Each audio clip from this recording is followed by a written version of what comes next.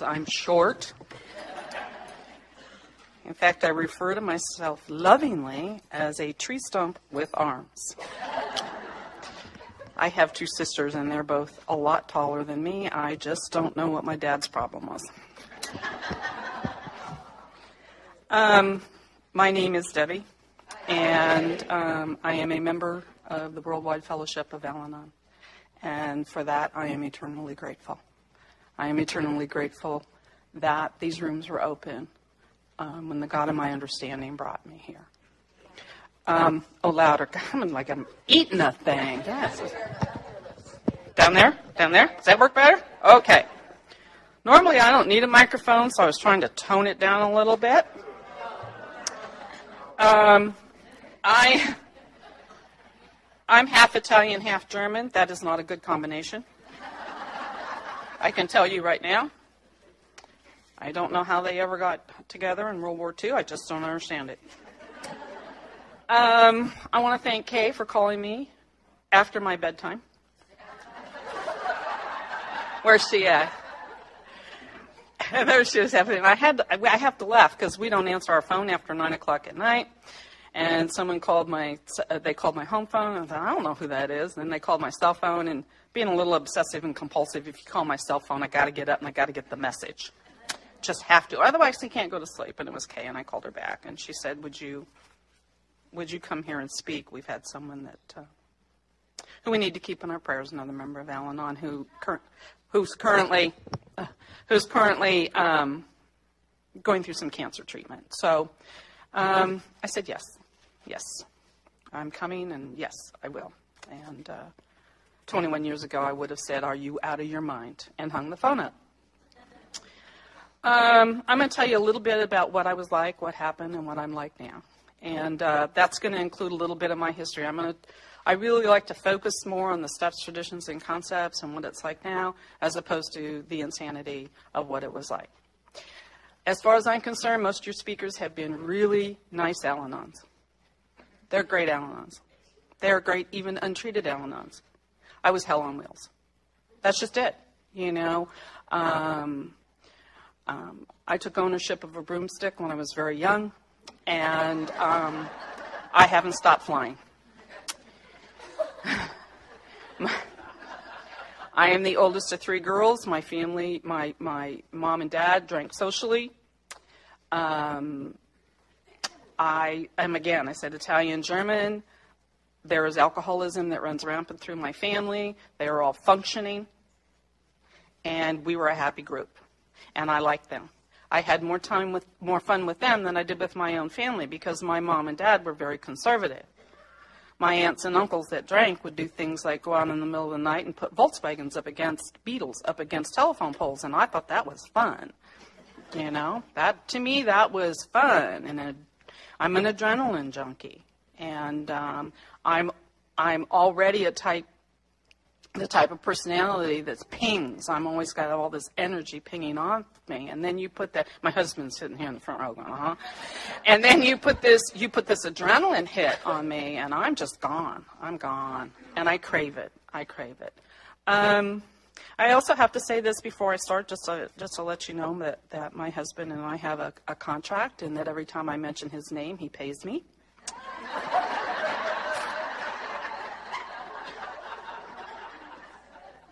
I take that money and I donate it to Al-Anon. So if you continue to hear the name Warren,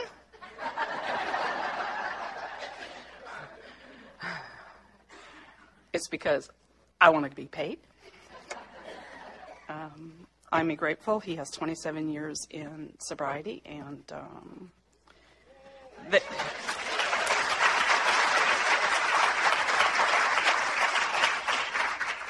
but he's still the center of the universe.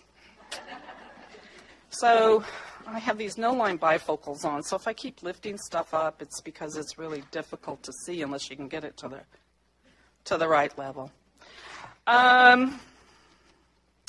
See, I was born in 1950, so now you don't have to guess what my age is. Again, I said my parents were teachers, very middle class, upper middle class family, 3 girls. There's quite a bit there's 7 years difference between my sister and I, and then there's 13 months between my middle sister and my youngest sister. So I was basically an only child. And I believe, like Palmer said, I was born the way I am. Because right from the chute, I perceived this world differently. And I was bound and determined to make this world fit my thinking. And I'm going to give you an example of that because I came from a warm, loving, kind, generous. I have nothing negative at all to say about my upbringing. Nothing. We traveled, we had fun, we laughed.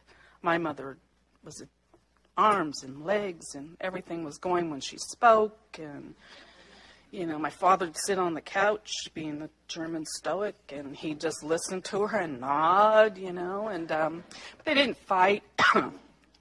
And, I had mostly whatever I wanted. I mean, I didn't have everything I wanted, but I had a good life. I had meals, I had a roof over my head, and I got to do a lot of traveling because my parents were teachers. And so I appreciate what they gave me, everything they gave me. They gave me a set of morals. They gave me a map for living. Their relationship was extraordinarily wonderful. It's not that they didn't give me those things. It's what I did with what I got after it got to here and then down to here. It got all distorted. My first experience where I realized that I was different, and I was different, my mother would say no, and that was, for me, approval to go do what I was going to do. No did not mean no to me. It meant just go do it, and I will yell at you when you're done doing it.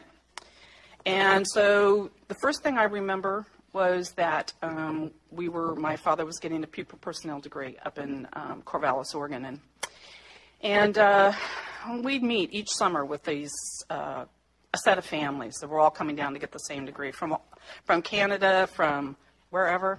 Is it still? Okay. Okay. Coming down from,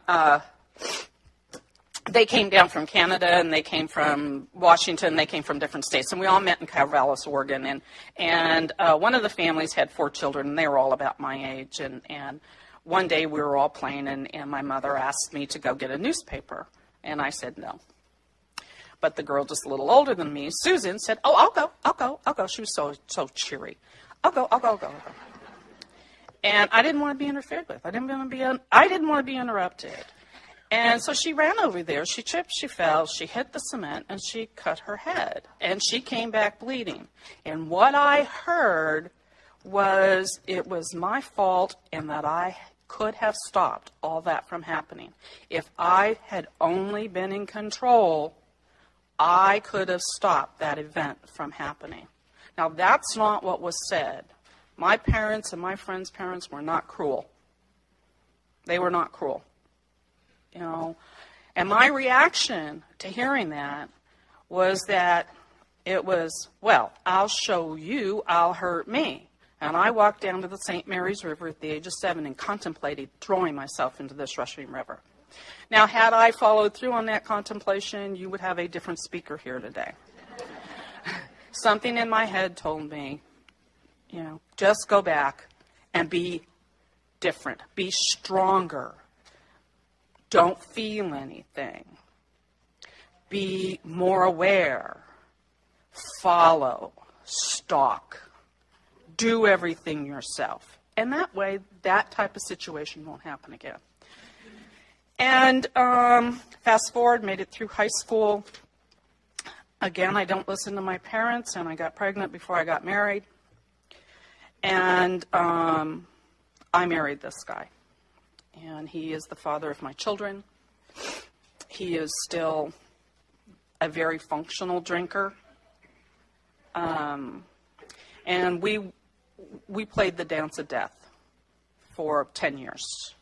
I met him when I was 18. I had 17. Again, I had 17. I got married just a month before my 18th birthday, and I had my daughter in May. And, he wasn't a heavy drinker. He drank more than I did. He wasn't a heavy drinker. But it's a progressive disease. It's progressive. And I thought it was fun. I thought it was kind of fun. You know, he'd go, because we weren't old enough to buy alcohol in California, he'd go and he'd steal it. And that was daring and adventurous. I was the getaway driver. You know,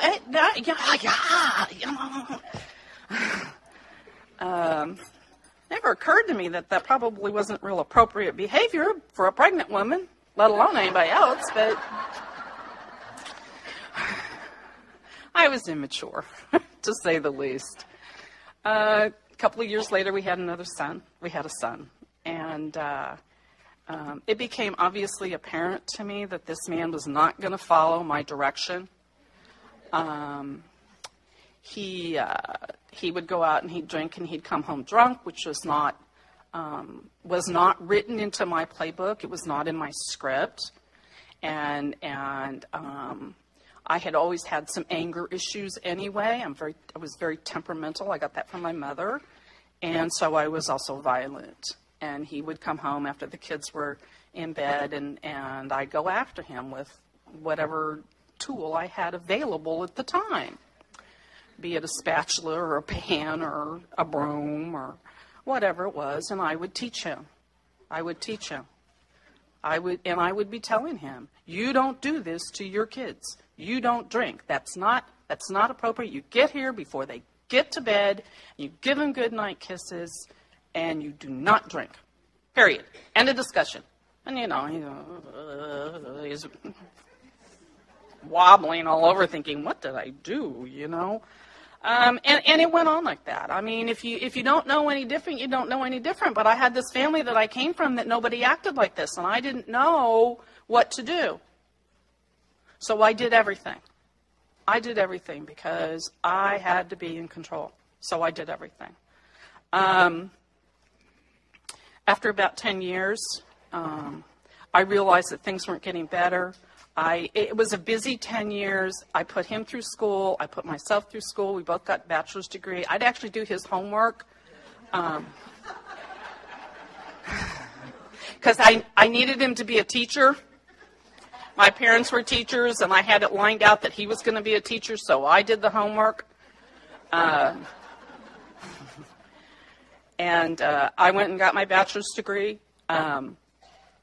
We had these two beautiful kids, and we worked different shifts, and we didn't see a lot of each other, and I cooked, I cleaned, I organized, I'd get the checkbook, I did his homework, I sprayed his uniforms, and I was entirely too exhausted for anybody in their 20s, and you know what? It was his fault, because he didn't do. He'd get home and he'd drink. And I was not happy. So I made a decision. And I've never had an issue making a decision. I can always make a decision. Just that my decision-making skills were broken.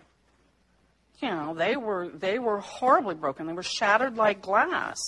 So the decision that I made was that to take the nut. The nut left the house and took the nutlets with her. I just walked out. I walked out. And by then, my kids were affected because I would scream at this man in the middle of the night. In fact, I remember one time my daughter coming out of her bedroom, and she said, Mommy, I'll be good if you stop yelling at Daddy. And it had nothing to do with her. Nothing. And that's when I decided that I needed to leave, and I did. I left. And being the sick person I was, I became, well, a couple of things happened. I had this kind of avalanche of pain in my life that hit in my 30s. I got a divorce. I moved back to California. I was living in Vermont. My maternal grandmother died. My mother died. And my dad died, all within 2 years. And I had a sister that was on drugs and running wild, and a niece and a nephew, and a younger sister who was pill popping and sleeping around with potheads. Now, that in and itself is not an excuse, but it's been an understanding why I fell off the cliff. And I did. I just fell off the cliff. I fell off. I was standing on the edge anyway emotionally after living in alcoholism, and I fell off. And when I fell off, I fell. I would do, feel, act play, pretend, do whatever it was not to feel the way I had to feel. I tried drugs. I tried alcohol. I'm a very ugly drinker. I drink 2 or 3, throw up and pass out. I actually have an allergy to alcohol. And then I won't drink for 6 months, you know.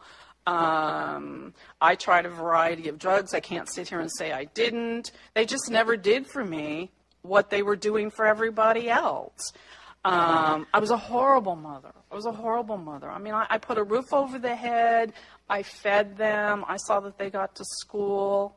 But I abandoned them in our own home. In our own home. You know, I wasn't affectionate. I was angry most of the time. I disappeared for a couple of days. I was a beer, bed, and breakfast girl. You know, I'd go down to the bar, get a beer, you know, meet the guy, go home, and then we'd wake up and have breakfast, and I was on hearing wedding bells. Now, you know, none of these guys that I dated was crazy enough to marry me, which was probably a good proposition because I would be married more than 3 times at the moment. But the point was I was crazy. I was crazy. They weren't doing anything but what they've always done, which is working and going and drinking, working and drinking. But I was the one. I've always wanted to be in the CIA. Because I have these skills that would put the BAU to shame. And I do. You know, in my graduate record exam, I scored a 99.9 on the analytical portion of it. It's almost unheard of. And because I have this this brain that thinks this way, I became a certified professional stalker. And I could find you anywhere, doing anything. And literally, I could find you anywhere, doing anything. So these men that I dated, once they slept with me, of course, I was automatically in love, and they were mine. I took hostages; they were mine, and then I would go look for them every night. I'd go look for where are they at. When they weren't with me, I wanted to know who they were with, what they were doing, how much money they were spending. You know, did I feel that it was okay? You know, and everything they did made me either happy or unhappy. And generally it made me unhappy because I was dating alcoholics and drug addicts. You know, let's get real here. So after about 10 years of being single and doing this routine, my children had both by then left the house. And were out doing their own thing. And we didn't really have... I can't say that we didn't have a relationship, but the relationship was not strong and healthy. Let me put it that way. I had control of their lives to the extent that I told them where to live, you know, what jobs they needed, and how to spend their money. And if they didn't do it that way, then they got a lecture. That was it. They got a lecture.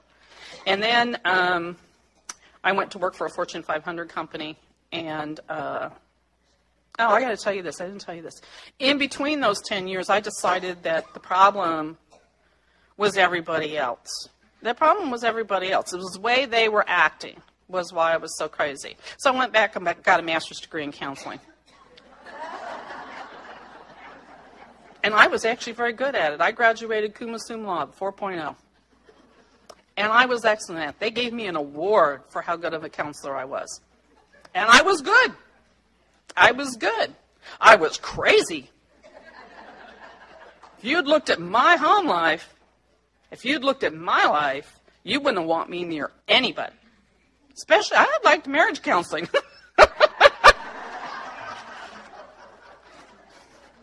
But it was my solution. It was my solution with my thinking. Let's fast forward 10 years later. I'm alone. I don't do alone well. And I'm turning 40, and I don't do 40 well. And I'm working for a Fortune 500 company because the counseling field wasn't paying me enough.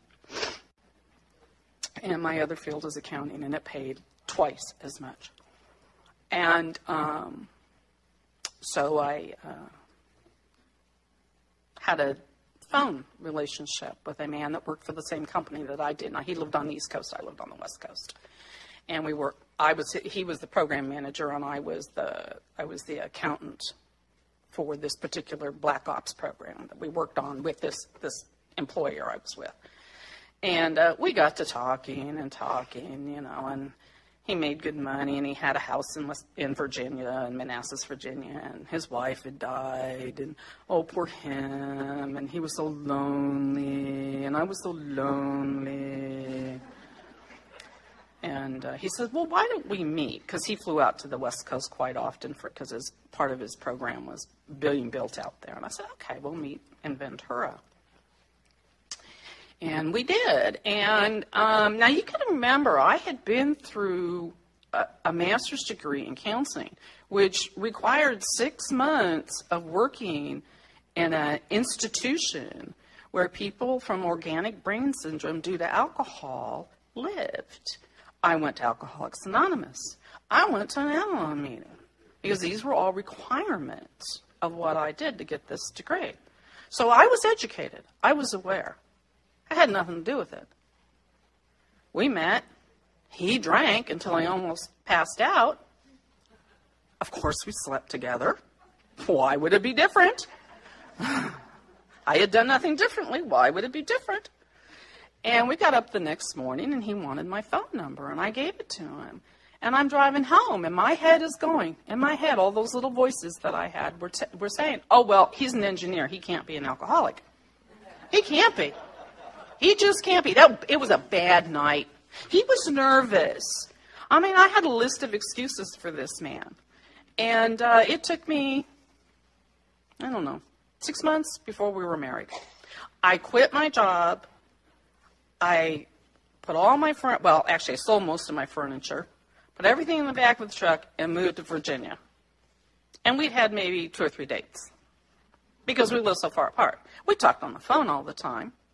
And I could tell some nights his speech was slurred a little bit, but that was okay. He'd lost his wife, guys. Dang. Dang. She was young. She died of cancer. I drink a little too.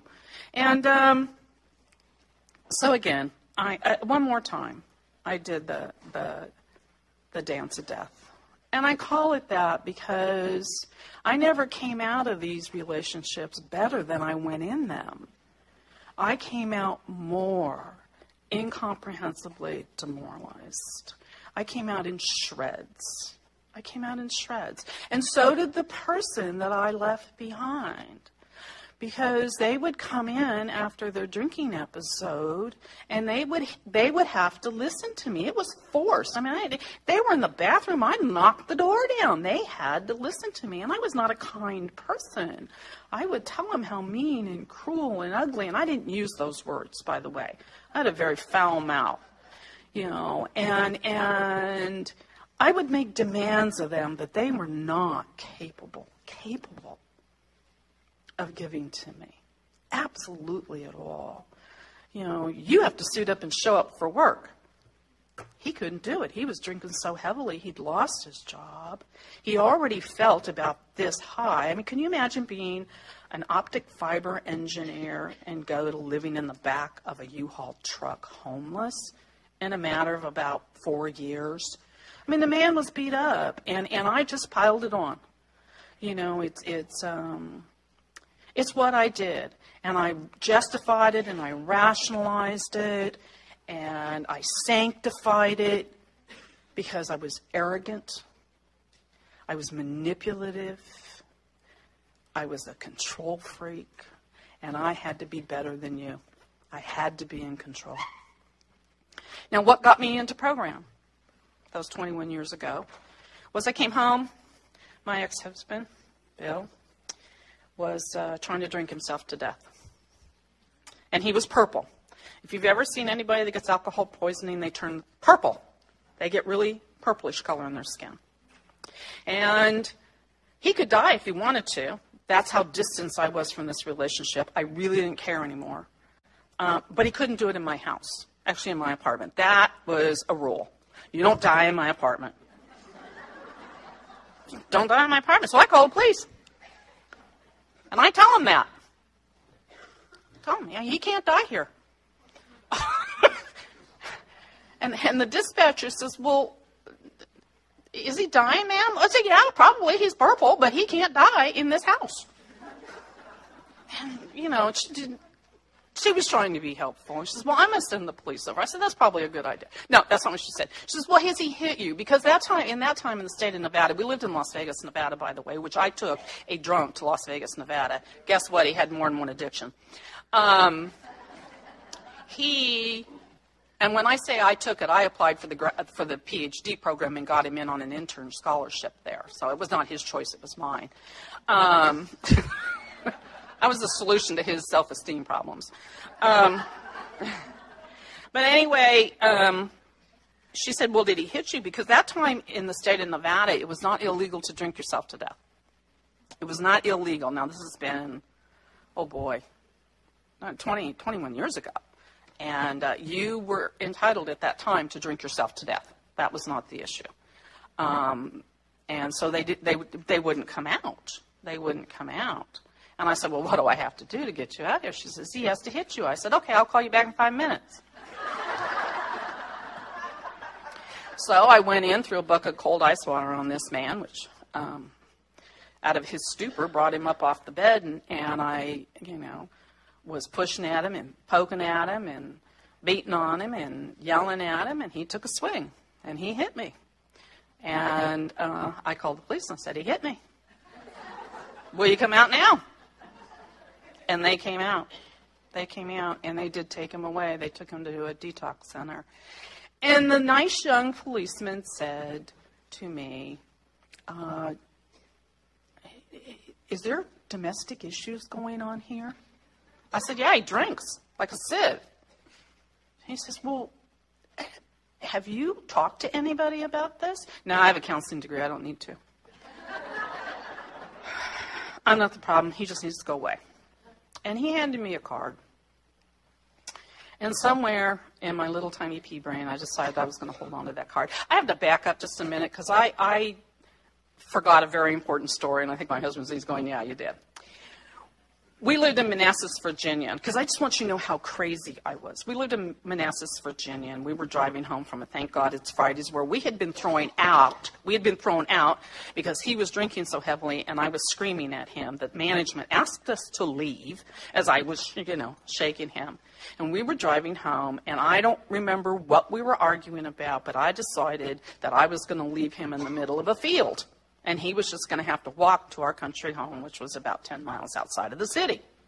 So I drove off onto this field in one of my brownouts, and I parked the car, and we got out.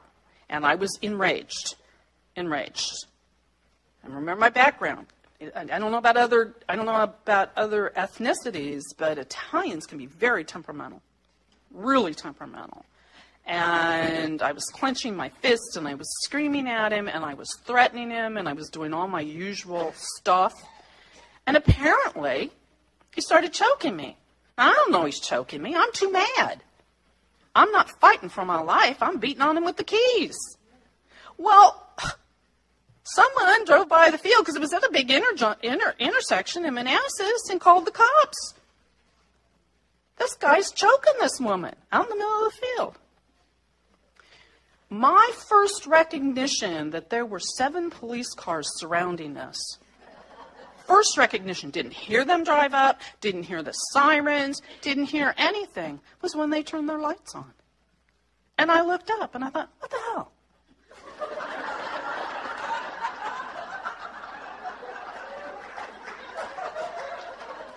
What are they doing here?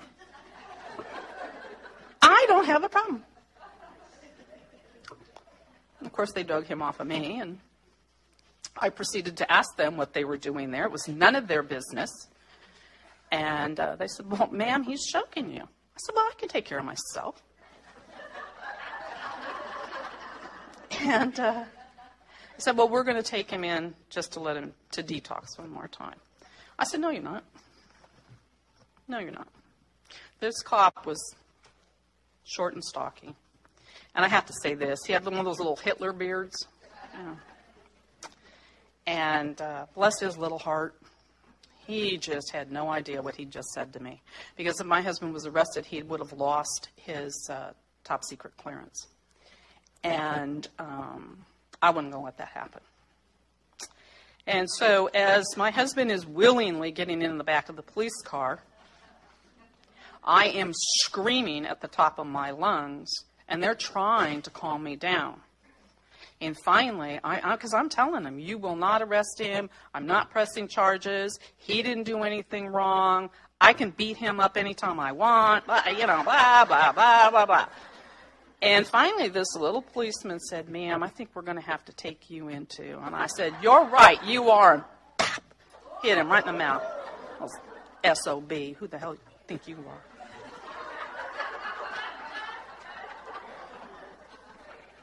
I got arrested. I didn't cooperate.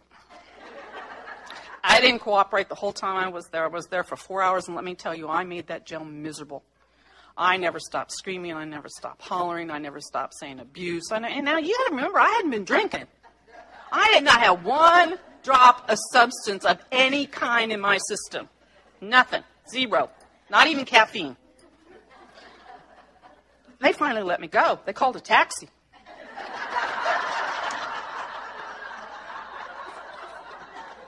God dang. So that's the person I was 21 years ago when I came in this program. That's who I was. That's who I was. I walked through these doors because of a member of AA, and I will be entirely grateful that this man was willing to step out of AA into Al-Anon and 12-step me. I believe if it would have been an Al-Anon, I probably would have said, no, I'm not doing this. Because he was a member of Alcoholics Anonymous, and he had a big old hook that he'd hook on. He said, you know, if you go to AA, it'll help him. Yeah, I can do that. Because if you go to Al-Anon, I'm sorry, it'll help him. And I thought, oh, well, hell, yeah, I'm educated. I can do that, you know. I'm going to go get the recipe because it's got to be in the food. It's got to be in the food because we've tried that medicine that made him throw up when he drank. That didn't stop him from drinking. So it's got to be the way they feed them. I don't know why I was so obsessed about food. That had to be the way they feed them. And I went to my first Al-Anon meeting, and it was the Butterfly Group at the Thai Club in Las Vegas, Nevada, 10 o'clock in the morning. And I had to walk through a bunch of alcoholics to get to the Al-Anon room. I don't know about the rest of you, but that was very intimidating. But I walked up to that door, and there was this young man standing there, and he said, welcome. And he put his hand out and he introduced himself. And he was a newcomer, but that was his job. That was his service job. And I kind of put my hand out there, and I just looked at him. I looked at him, and I thought, oh, my God, there's a whole room of them. What am I going to do now? I had exit plans going on in my head. I had, well, what happens if you start a fight? How I'm going to intervene and break it up? I mean, all this crazy thinking. Because I had to be in control of my entire environment. And I walked into that Al-Anon room, and I sat in the back, away from everybody. And I just sat there. People come up and said hello, and I just shake my head, and I sat there. And you know what? I can't tell you that I heard anything that was said there. Absolutely not. I did read the steps on the wall, and I thought, I don't think I can do this because they have that G word in there. And I wasn't against the G word. I had nothing to do with it. But I knew that the God of my understanding had already given me what he wanted with me. And he wanted me to be strong and in control and to be his helper. I was his right-hand woman. And I knew that in my heart. He needed to help the helpless, not me. I was in no way helpless. So I sat there and I listened, and I had a woman, and I'm going to call her old. She's probably my age at the time. And her name was Helen. She'd been in Al-Anon a long time. And that meeting closed, and she came running over to me. And I'm just like, it's a little tiny thing. It's like tinier than I am, and that's tiny. And she threw her arms around me, and she gave me this big old hug. And I was kind of like Sheldon. I don't know if any of you see Big Bang Theory, but I was like this. And she just kept patting me on the back, and she's whispering in my ear, and she says, honey, you just come back. You just come back. You're right where you belong. You just keep coming back. We want you here. We want you here. Because, see, I wasn't wanted anyplace. I wasn't wanted in the bars where my husband drank because of my behavior. In fact, I was banned from several bars in Nevada. I was banned from bars in Las Vegas, and I didn't drink. Now, go figure. My behavior got me banned from those bars. We want you here. And so I left that room not thinking they want me, even though that's what I heard, but I think they need me. They need me. And that's okay. Whatever gets you here is what gets you here. Whatever gets you here is what gets you here. And I decided at that time that I would come back. I would come back. So next Saturday, not realizing there was 75 meetings a week in Las Vegas, I came back. And after the meeting, one of the people in that meeting, I don't even remember who now, it's been so long ago, she grabbed me and said, you know what? We'd like you to be the coffee maker. We'd like to give you a coffee commitment. Can you do this for 6 months? Can you show up every Saturday morning and make this coffee for 6 months? And I said, well, yeah, I can be real committed. I should have been committed, but I could be real committed. Now, you have to understand, I didn't drink coffee, and I certainly had never made coffee. So I went about and proceeded the following week to ask everybody I knew how to make coffee in this coffee machine, because I had to do it right. It had to be perfect. And you know what? I did. I made that coffee for 6 months. I made that coffee, and I suited up and I showed up for that 1 hour a week where there was not insanity in my life. They said, get a sponsor. They didn't say, oh, it's optional. They didn't say, oh, when you're ready. They said, get one. And there was another Italian woman in that room who'd been in program quite a while. She reminded me of my mother, and I liked what she had because I love my mother. And I asked her to be my sponsor. Her name was Jo. And she says, yeah, you going to do what I tell you to do? Probably not. She says, well, you at least think about it? I said, yes, that'll do. That'll do. And she gave me a lot of good orderly direction because I was wild. I was wilder than a March hare. She, after about a month, she suggested that maybe I didn't want to go drag him off of bar schools anymore. It certainly apparently wasn't working because he kept going back. She said, doing the same thing over and over again, expecting different results is the definition of insanity. And I went, oh, I'm not insane, so I don't have to follow him. And that was probably one of the hardest things I ever had to do, was go home after work and not go find out where he was. Because again, you got to remember, I'm a certified professional stalker. In Las Vegas, I could find him. And so that was the first behavior. She never said, oh, you have to get a God, and oh, you have to, read the steps, and oh, you have to do that. And, I wasn't capable of doing any of that. It was real obvious to her that, first of all, I had to, in order for me to even get any level of clarity in my brain, I had to stop doing what I was doing. I had to stop throwing bottles at him and breaking plate glass windows. I had to stop trying to run him over him with the truck. I had to stop these behaviors because they were creating an environment of homicide or suicide. And because I was sober, it would have been homicide. And he wasn't. And she didn't want me in jail. So she was my sponsor, and she told me to call her every day, and that's a very difficult thing for me to do still today, is to call somebody every day. I don't always do it, but today I have a relationship with a sponsor in 21 years, and she knows that if my knickers are in a twist at the slightest, I'm going to be on the phone to her, and we see each other quite often. But she told me to call me every day, and I'd call her, and I would say, well, he's out there doing something. And she said, well, what are you doing? Have you eaten today, Debbie? No. Did you take a shower this morning? No. What's your house look like? What's the condition of the house? How many weeks of dishes do you have? Because she'd been over to my place. And so she said, you know what, just for now, Just for now, do what you need to do. What's your list? What's your list? She just make me make lists because I'm so analytical. Lists are a good thing for me. And she'd make me write it down. And I couldn't go look for him till I got all that done. And then I had to call her first. And she'd give me more things on the list. You know, read this page in the ODAT. Read, well, we didn't have some of the literature that we have now. We didn't have back then. So, and after a period of time, and I'm going to say a period of time because I did the Al-Anon waltz for about 3 years with step 1, 2, and 3. I was a real sick person. I had to continue to do it. I understood that I had an illusion of control, and that step one, took that veil of illusion and eroded it day by day by day. I had no control. I was truly powerless over people, places, and things. Step 2 was a hope step for me. I was not alone anymore. Not alone. I'm not alone. I had spent 40 some odd years, or actually 20 some odd years after I'd lost my parents, being entirely alone. You know, you've heard that song, it's you and me against the world. Well, it was just me against the world. And I was at war. And I don't like losing.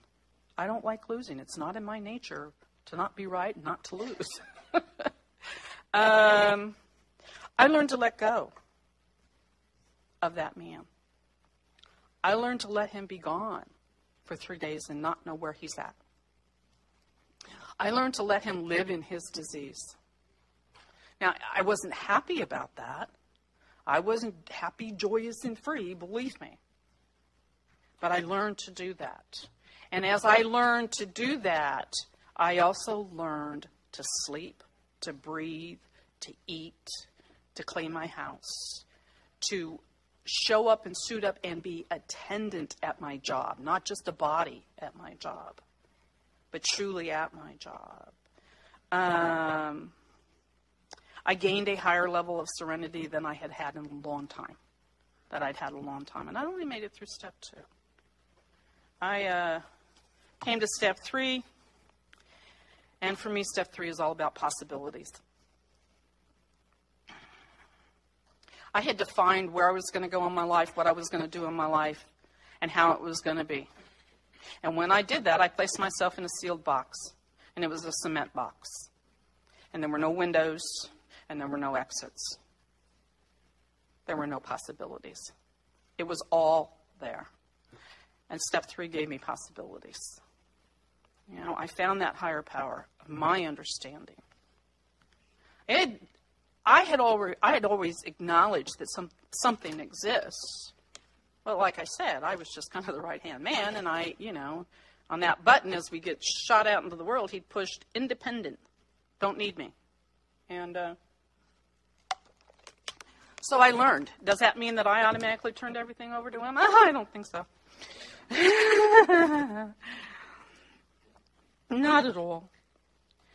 But the possibility that I didn't have to be Atlas with the weight of the world on my shoulders anymore was given to me. That possibility.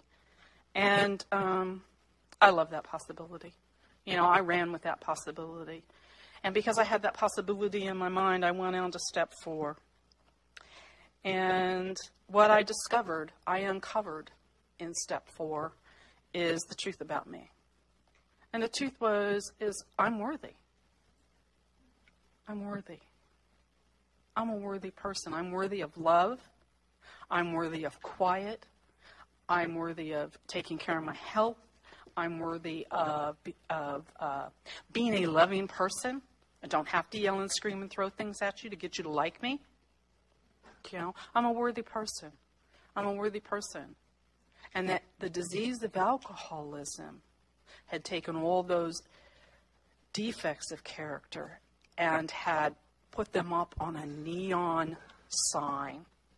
You know, they were brilliant anymore. And all they had to do was slowly but surely ask the God of my understanding to take those bulbs down.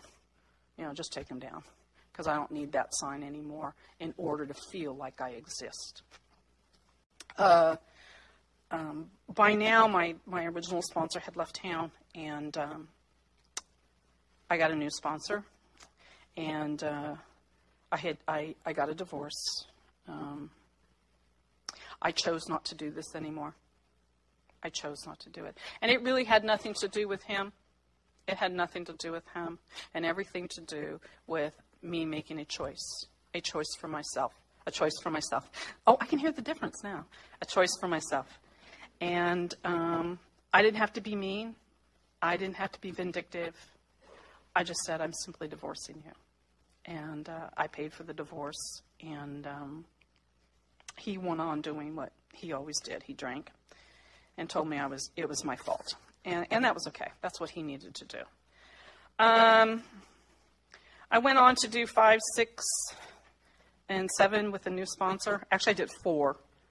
I went through my fourth step again, and I went on to do 5, 6, and 7 with a new sponsor. And step 5 was the first time I had ever told people things about myself that I just would have felt so shameful. I would have felt so shameful. I had this shame-joy bond that I feel shame when I feel joy. And I did. I was ashamed when I felt good. And telling somebody these stuff made me feel good, because I was then not the only one walking around with it. When they say we're as sick as our secrets, they know what they're talking about. You know, and she stood there and she nodded and she laughed with me, and we'd walk around the track, and I became willing without fighting, and that was a whole new behavior for me. And step 5, I became willing without fighting.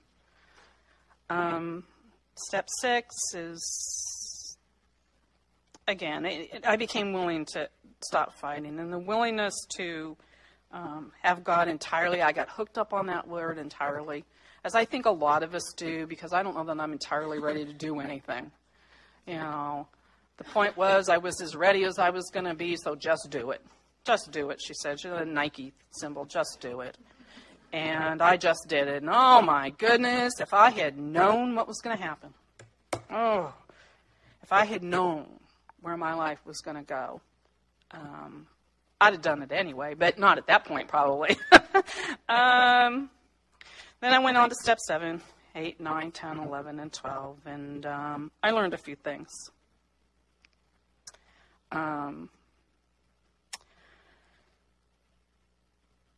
I believe I had a genuine transformation in step 7, and because I had then had a relationship with a God of my understanding that I had never had. And I asked him to remove those shortcomings. And one of the shortcomings I had that made me so angry was unresolved grief.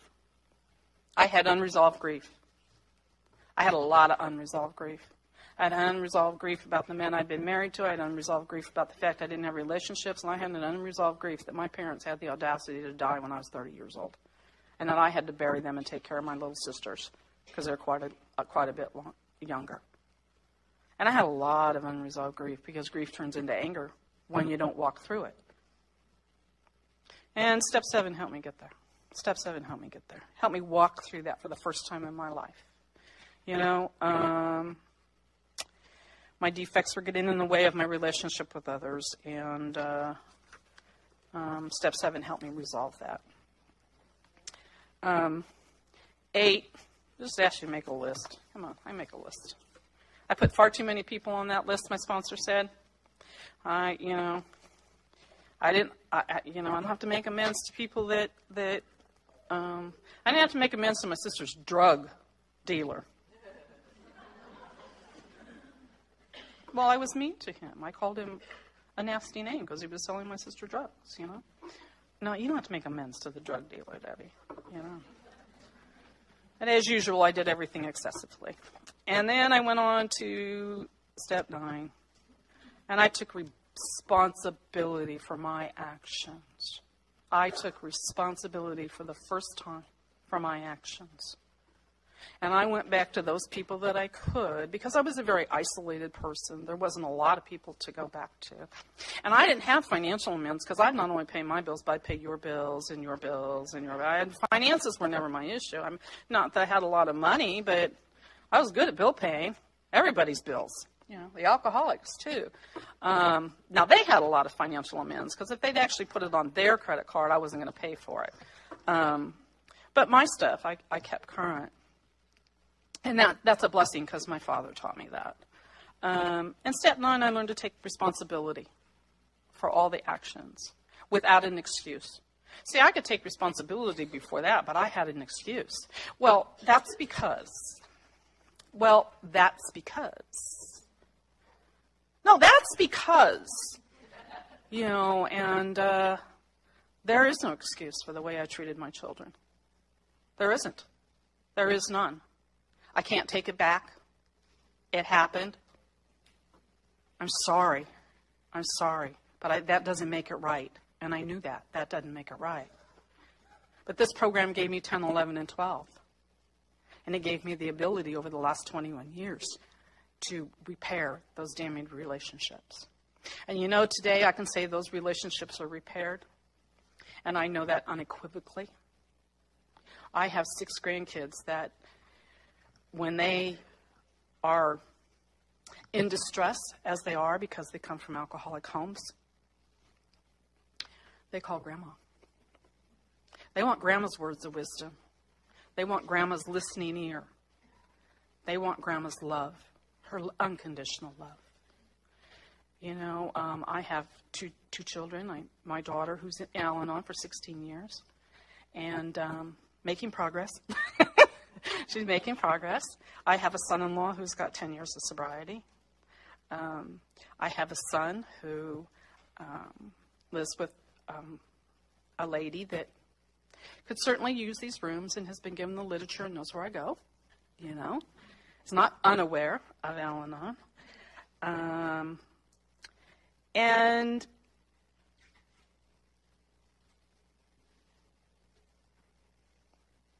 because of the gifts and because of the patience, tolerance, and acceptance that was shown me here, I've been able to give it all back.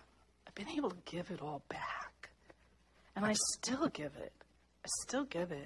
My son was 42 this January. And for the last, I have to say on and off again, he has dabbled in the art of drugs. And I say dabble because there's times when he didn't dabble and times when he has dabbled. You know, while he was in the military, he didn't do drugs. While he was not in the military, he did do drugs. Sometimes when he had a good paying job, he didn't do drugs. And then sometimes he did do drugs. And I have to say that there was a period of time after he got out of the military that he was a methamphetamine. He did methamphetamines and pot. And, you know, he made a decision after he got pulled over one night that while we were living in Las Vegas, and I had told him that, you know, it's your life and I love you enough to let you live in that trash can. I love you enough. You can be anything you want to be, and if that's what you choose to be, it's not going to change my love for you at all. And it didn't. I loved him. And he made the decision that living in that trash can was no longer acceptable to him. And he stopped methamphetamines. I'd like to say he stopped everything. Not, you know. He continued to smoke his pot, but it was a start. And we congratulated him on that start. We let him know how proud we were of that start. You know, he'd float in and out of AA and NA, and you know, he had to do it his own way. And my husband and I were loving and kind, and had to say no a lot of times. You know, no is a complete sentence in my family today. And then we, June of this last year, he stopped smoking pot several years ago, but he was still into synthetic pot. And finally, after losing several well-paying jobs, and he said, I can't do this anymore, Mom. He came over to the house, and he was crying. And I said, you don't have to. You don't have to. How are you going to stop smoking? He said, I stopped smoking. I said, yeah. If you don't pick it up, you're not going to have the issue. You know, and he said, okay, I got to think about this. And I said, you think about this. You think about this. But we love you no matter what. We love you no matter what. And June of this last year, he decided to stop smoking synthetic pot, and he has been drug-free ever since. What has happened in that period of time is he's got a great job, and he just got his, I don't know, what do you call that thing, performance review, and he got an A in all categories, and he was just so proud. I came over there, he says, look, Mom, what's on the refrigerator? You got to come see what's on the refrigerator. You got to come see what's on the refrigerator. Oh, what's on the refrigerator? It's like, you know, and it was his performance review. And you know what? That's a direct result of this fellowship. He doesn't go to AA, and we don't have a lot of NA in Abilene. But you know what? He's involved in it because his parents are all in it. His sister's in it. His son-in-law, his brother-in-law's in it. There's nowhere he doesn't go that he doesn't hear the language of our love. He doesn't hear it. So, you know, he has to hear it. It's all there. So, a couple of things I've learned. I'm going to wrap it up. I learned that just for today, failure is feedback. It's not failure. It's just feedback. If I could do everything perfectly, I wouldn't need you people. I wouldn't be here. So failure is feedback. Life is an experiment. Life is an experiment. Try new things. Try something new. Whether it's food, jumping out of an airplane, rafting down a river, taking a cruise in the Mediterranean, spinning your car on the ice. I love that one. Try something new. Relax. We were sitting up here, and I told Michelle, I said, just breathe. If you breathe, you'll survive. Just breathe. In and out. In and out. Remember that waiting is a behavior. That's a behavior. I don't have to do everything today. I can wait. It's behavior. It's a choice. It's okay. It's okay. Today I have to be accountable. I learned accountability here.